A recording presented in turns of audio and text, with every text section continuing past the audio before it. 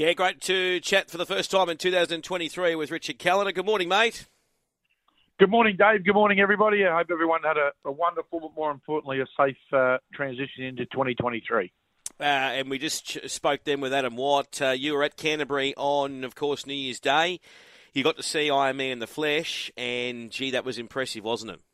Yeah, she was impressive again. It was another stepping stone for her. There's no doubt that she's been the star of this little period. She's been running time. She broke the track record. It was a step up against some, quality older, tough, hard heads, including Space Boy. She got the job done, and she's onwards. And she'll probably. I'm not sure whether she can have a little break or not. Whether Adam told you that, but she'll have to step up again. But she looks quality all over, and she's versatile. And you know what? For the late riding change, I thought Andrew Atkins deserved a huge, huge pat on the back. I was going to try and chat with Randall this morning, but he was a bit busy. I could only imagine what was going through his mind, because obviously to jump on, a lot of eyes on her too, and at that short price. So just in your way of you doing form, Richie, how much do you bring the clock into it? I mean, because she obviously, she's beaten Space Boy 1.2. Do you, and you look at the run and you go, yep, she's done work, how good she went to be there. Bang, bang, bang. But then when you hear that she, breaks the track record, she runs that 34.13 for the 600. How do you incorporate that into your form? Yeah, good question, Dave. The simple fact is the matter that we had 8 races. There was 1 track record. There was 6 class records and 1 hovering on the edge of a class record. So that suggests to you the track was on fire.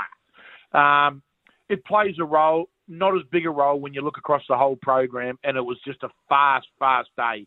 They were scooting around the speed, even when you thought, they got an easy time up front, and they still run a clear class record. And one of the other races was only 0.11 outside Hoystar's track record, I think it was.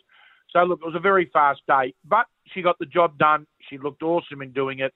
The best part of the whole day was there was a stack of owners, and as I was leaving, I chatted to about 4 or 5 of the owners of IME, and it was just excited to see how excited they were. That made my daughter Brooke and I walk away smiling.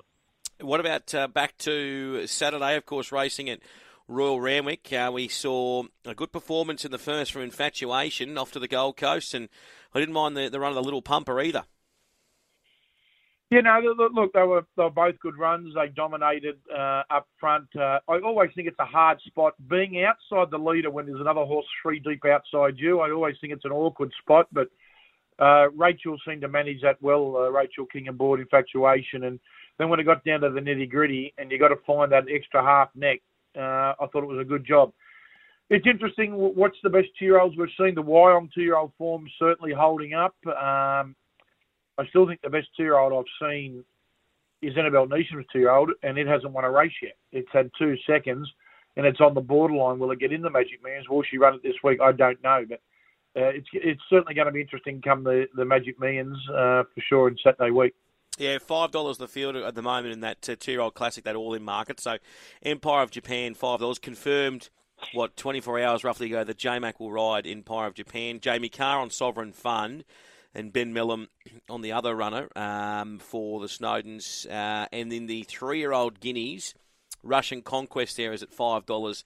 Hell, I am at $8. And Garza Blanca, well, I don't know, will it be there after Saturday, Garza Blanca? Well, there was, I think it broke the track record of Cranbourne, didn't it? Yes. See?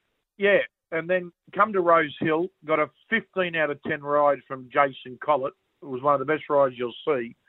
After the horse was a slow step away, it got held up for a half a stride, and that's only if you're clutching at straws. The winner of Gary Nixon's just went like a jet, ran 1-8. No excuses last Saturday. It had every possible. And Yoshino was able to beat it home. So the query's out about it. Some horses attack the line, some horses don't. I think it's a quality horse, Garza Blanca, there's no doubt. But it's just got to, is it up to him? I've got no doubt it's up to the best 3-year-olds. But it's got to get its head back down. It's 2 runs in Sydney. The first one was great. Last Saturday, you'd have to say was disappointing, although only marginally beat. Great article with Ray Thomas and Peter Volandis in the News Limited papers, and it's on Racing as we speak, and he talks about the challenges facing racing in 2023. And it's always good to be thinking about the challenges because you want to be on the front foot. But obviously he mentions the fact that there'll be further stakes increases for the spring after the success of the Big Dance, which was, I thought, outstanding, the 5 Diamonds, etc.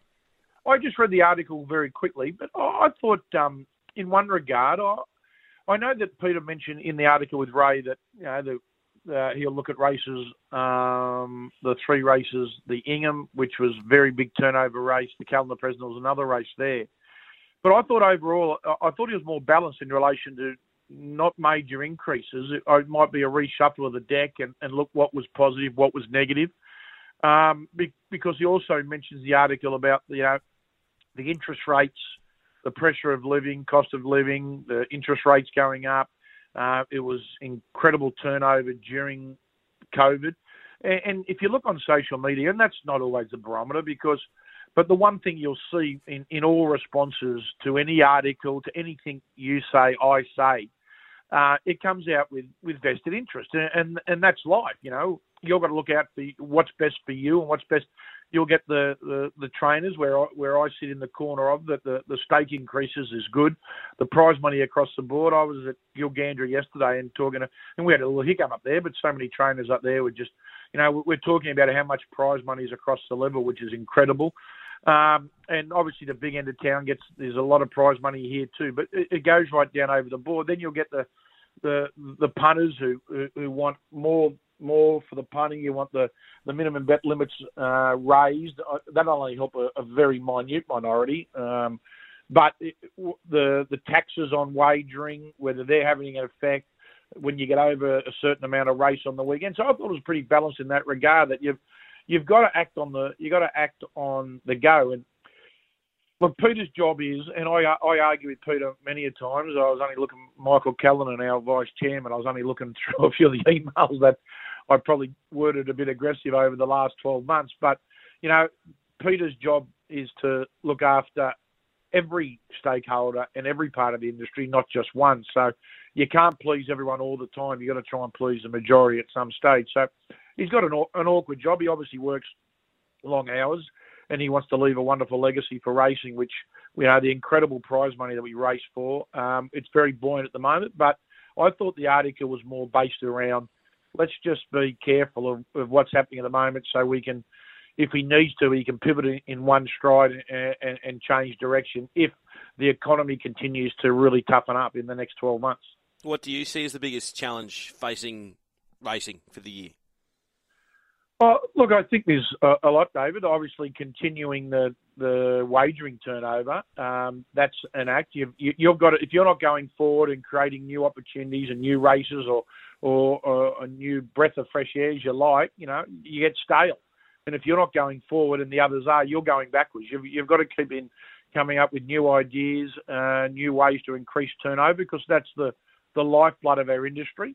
We've got to find a way to make, owners' returns bigger, their outgoing costs as smaller, but we've got to also make every opportunity we can to make, trainers' businesses as we can more profitable, or at least to the stage where trainers can keep their head above water. We've had a lot of trainers have had tough times in relation to floods in that regard, and a lot of trainers are really suffering. Jockeys do a lot of hours travelling. We need infrastructure improvements, but we're moving in the right direction. Ideally, like everything, David, we'd all like to move a little bit quicker, but that's just the world we live in. And I can tell you, a mate of mine was trying to get a unit renovated where you used to have 20 quotes. The blokes are putting in quotes now, and they're putting start times as June 2024. There's just not enough tradesmen out there to get things done. We're having Reed Sanders, who does the Polytracks, his company and staff are just run off their feet. We've got a lot of volunteers out at race courses doing, a lot of the work, trying to get tracks up to standard for race. It's a very big juggling act, and sometimes things fall through the cracks, and we've just got to try and minimise those cracks. All right, I like it, mate. So what about just some early 2023 predictions? I love this because it's it gets people sort of thinking throughout the day or for the next couple of minutes, and it doesn't have to be gospel. But what do you think will be the standout performance this year? What's your headline horse? Private Eye becomes world's best sprinter. Oh, I like that. And what do you think will be... did you like that, did you? Did you like that? I did like that. I like that. Can I just tell you, sometimes your best things come off the top of your head without even thinking. I wasn't even thinking, and it just went bang. Private Eye, world's best sprinter. Private Eye, world's best sprinter. Well, there you go. And what about for yourself, mate? Any New Year's resolutions?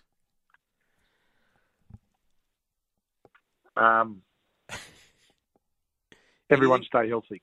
Yeah, I like it. Actually, I like that one too. I thought you were going to say back plenty of winners. Do the form. Yeah, that's, you know what, that comes second at the moment. Just everyone can get health right. Well, and I think that is a good way to be, mate. Good mindset to have. Pleasure talking to you, mate, on this Tuesday. We'll chat next week and looking forward to a big year, mate. Let's have some fun. So, Dave, and you have a safe 2023, everybody.